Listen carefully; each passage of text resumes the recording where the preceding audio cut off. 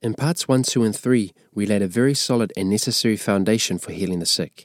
And part of that included clarity over the will of God, showing that it's always the will of God to heal, that He's already provided healing for us, and that we have a part to play in seeing the sick healed. And if you haven't taken the time to listen to those yet, make sure to go back and listen, because they help to set the context for what I'm sharing here.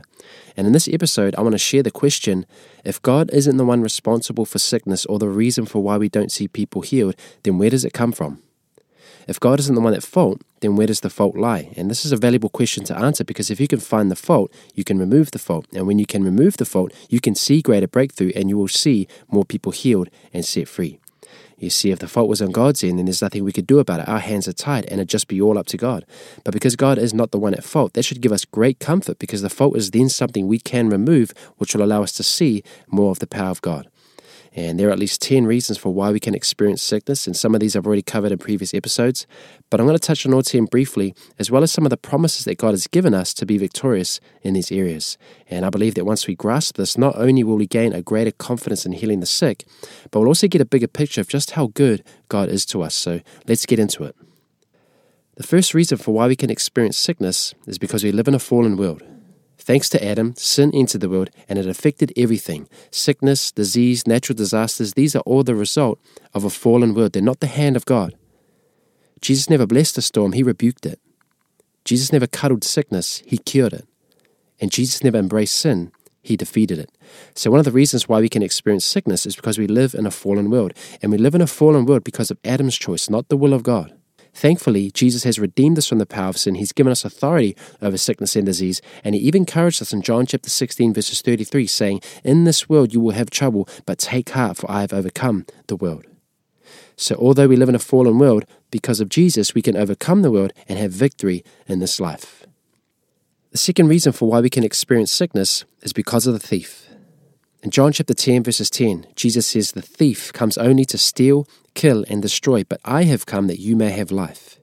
Anything that is stealing from your life, like sickness, is from the thief. It's not from God. And a thief doesn't ask for permission. That's why he's a thief. Satan isn't asking God for permission to afflict you, and God isn't allowing it. The thief is simply doing what he does best, trying to destroy you. And it's up to you to resist him. In James chapter 4, verses 7, it says, "Submit to God, resist the devil, and he will flee from you." It doesn't say he'll flee from God, it says he will flee from you. It's up to you to resist him. And that word resist means to actively fight against. It is not passive. And you're resisting the devil. He's the one afflicting you in this. But if you believe it's all God's doing, then you won't resist the devil because you believe it's God's will, and the devil can have a field day with you. And as long as you can tolerate being sick, you will. You see, until you get sick and tired of being sick and tired, you will remain passive, and the devil can walk all over you because you haven't correctly understood your enemy. Thankfully, Jesus has given us authority over the enemy, and Satan is a defeated foe. Him and God aren't at war with each other. No, God already defeated him and made a public spectacle of him. Rather, Satan is at war with us, and that is why it is up to us to resist the devil, and he will flee from us. Submit to God, resist the devil, meaning we're to actively fight against the enemy. We're not passive, and he will flee from you. The third reason for why we can experience sickness is because of sin. In Galatians chapter 6, verses 8, it says, "Those who sow to their flesh will reap death and decay." We make sinful choices, and then we reap the destructive consequences of those choices. You see, we are free to make choices, but we are not free from the consequences that they incur. And this is why Scripture often exhorts us to stay away from sin. You see, you don't put a fence around a swimming pool because you think swimming is evil. Instead, you do it to protect the kids from falling and drowning. So likewise, God exhorts us to stay away from sin so that we don't fall and drown in the deadly waters that sin brings. Now, don't make the mistake of thinking that everybody's sickness is due to some sin in life, because that's not always the case. But obviously, for the times where there is hidden or willful sin, then I encourage you to bring it to the light so that you can be washed clean of it. One of the greatest keys to avoid sin and walking in the flesh is to maintain intimacy with the Father. In Galatians chapter 5, verses 16, it says, "Walk in the Spirit, and you will not fulfill the lusts of the flesh." And I have a podcast episode already called "The Key to All Growth, Intimacy." So make sure to go and listen to that one later, and be encouraged in that place of intimacy so that you can grow in walking in the Spirit and not fulfill the lusts of the flesh. The fourth reason for why we can experience sickness is because of other people's sin. Now, this is a given, or at least it should be a given, but think a drink driver who crashes and injures an innocent bystander. The driver did that to them, not God. Or think a sexual predator who abuses others, causing lasting trauma and illness. The predator did that to them, not God. Or think the newborn with negative conditions because they were exposed to drugs in the womb. The addicted mother did that to them, not God. And this wasn't any sin of their own per se, but it was the sin and actions of others. And this should be a given, but I'm surprised at how many times we come across situations like this and we'll still put it back on God. No, thankfully God is a good Father to us, and He promises to bring beauty from ashes and redemption for all those who trust in Him. The fifth reason for why we can experience sickness is because of carnal mindedness. In Romans chapter 8 verses 6, Paul says to be carnally minded is death. Now that word carnal comes from a Latin word that means meat or flesh, and carnal mindedness is simply judging things according to the flesh, according to the natural, and never considering the spiritual. Being carnally minded doesn't just tend toward death, it is death. And this is why it's crucial to renew your mind and to meditate on the scriptures. Otherwise, you'll naturally drift to the carnal tendencies, which is the natural flow of a fallen world. Thankfully, the remainder of Romans chapter 8 verse 6 says to be carnally minded is death, but to be spiritually minded is life and peace. And I have a podcast episode called How to Grow in the Word, so definitely make sure to listen to that later, as it will help you to grow in the Word and renew your mind so that you can walk in the spirit of life and peace. The sixth reason for why we can experience sickness is because we speak words of death. Proverbs chapter 18 verses 21 says, "The power of life and death are in the tongue, and those who love it will eat of its fruits." You see, our words have power, and our words can either build up or they can tear down. And I remember years ago I heard Bill Sabritsky, a well-known evangelist from New Zealand actually, but internationally known. I heard him share a testimony of a lady who had an unusually high temperature. And doctors tried everything, but they couldn't pinpoint where the issue was. So they decided to monitor her over a week, and what they found is that when something bad would happen, or when she would read something or hear something negative on the news, for example, she would say these words, "That burns me up." So they asked her to refrain from saying those words, and over a period of a few weeks, her temperature was back to normal. Your words have power. And even scientists have proven the effect of words on things like water molecules and plants and even rice. In one particular experiment I watched by Dr. Emoto, he would say the words like love, and these water molecules would form these beautiful diamond shapes, or rice would give off this nice smelling aroma. But when he would say words like hate, the water molecules would distort and crack and break, or the rice would turn to mold. And I actually took to trying this myself when I first saw it. I put cooked rice in 2 separate jars. To one jar I said the words "I hate you," and to the other jar I said the words "I love you." And after 14 days, the rice in the hate jar was all black and moldy, while the rice in the love jar still looked the same. You see, science has proved that Scripture has said for years that our words have the power of life and death in them. So instead of complaining and speaking death to your body, about yourself and about others, speak life, speak healing, speak the word of God, because your words have the power of life in them. The seventh reason for why we can experience sickness is because of envy and self-seeking. In James chapter 3 verses 16, it says, "For where there is envy and self-seeking, there is also confusion and every evil thing." Envy, jealousy, and self-seeking can all lead to paths of destruction if we're not careful. In Proverbs chapter 14 verses 30, it says, "Envy is rottenness to the bones." And we all know how envy and jealousy tormented King Saul, for example, who was once a great man of God, only to be led astray by envy. And this is why we're often exhorted to forgive, to bless and not curse, and to die to ourselves so that we can truly live.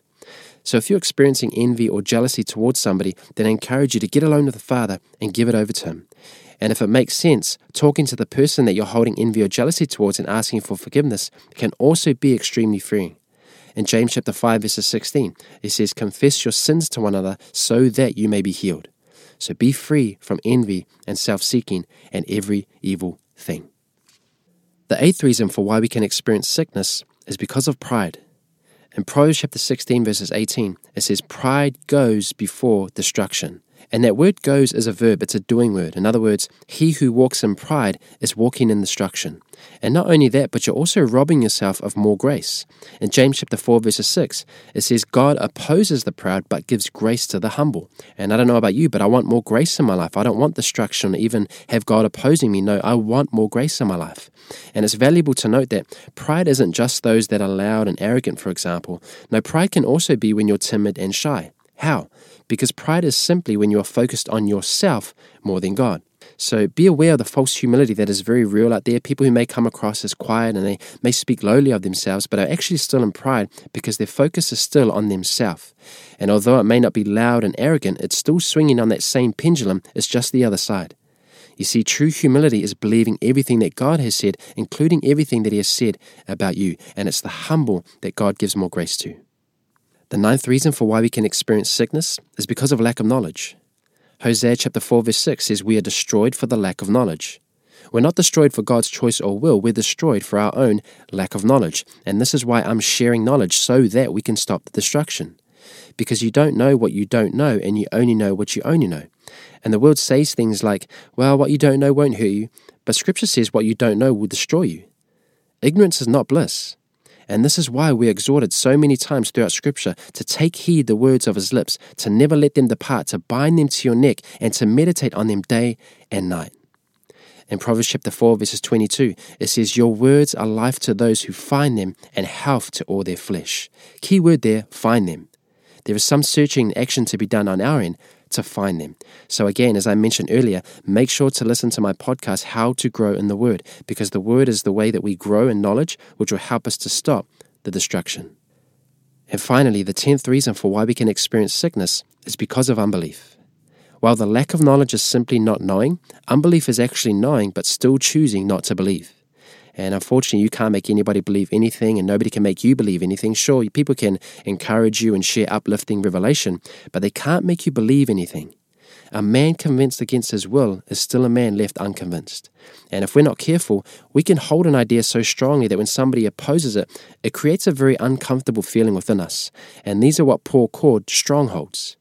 You see, knowledge is the doorway to potential truth and freedom, but a humble and sincere heart is the key that actually opens the door and takes you there.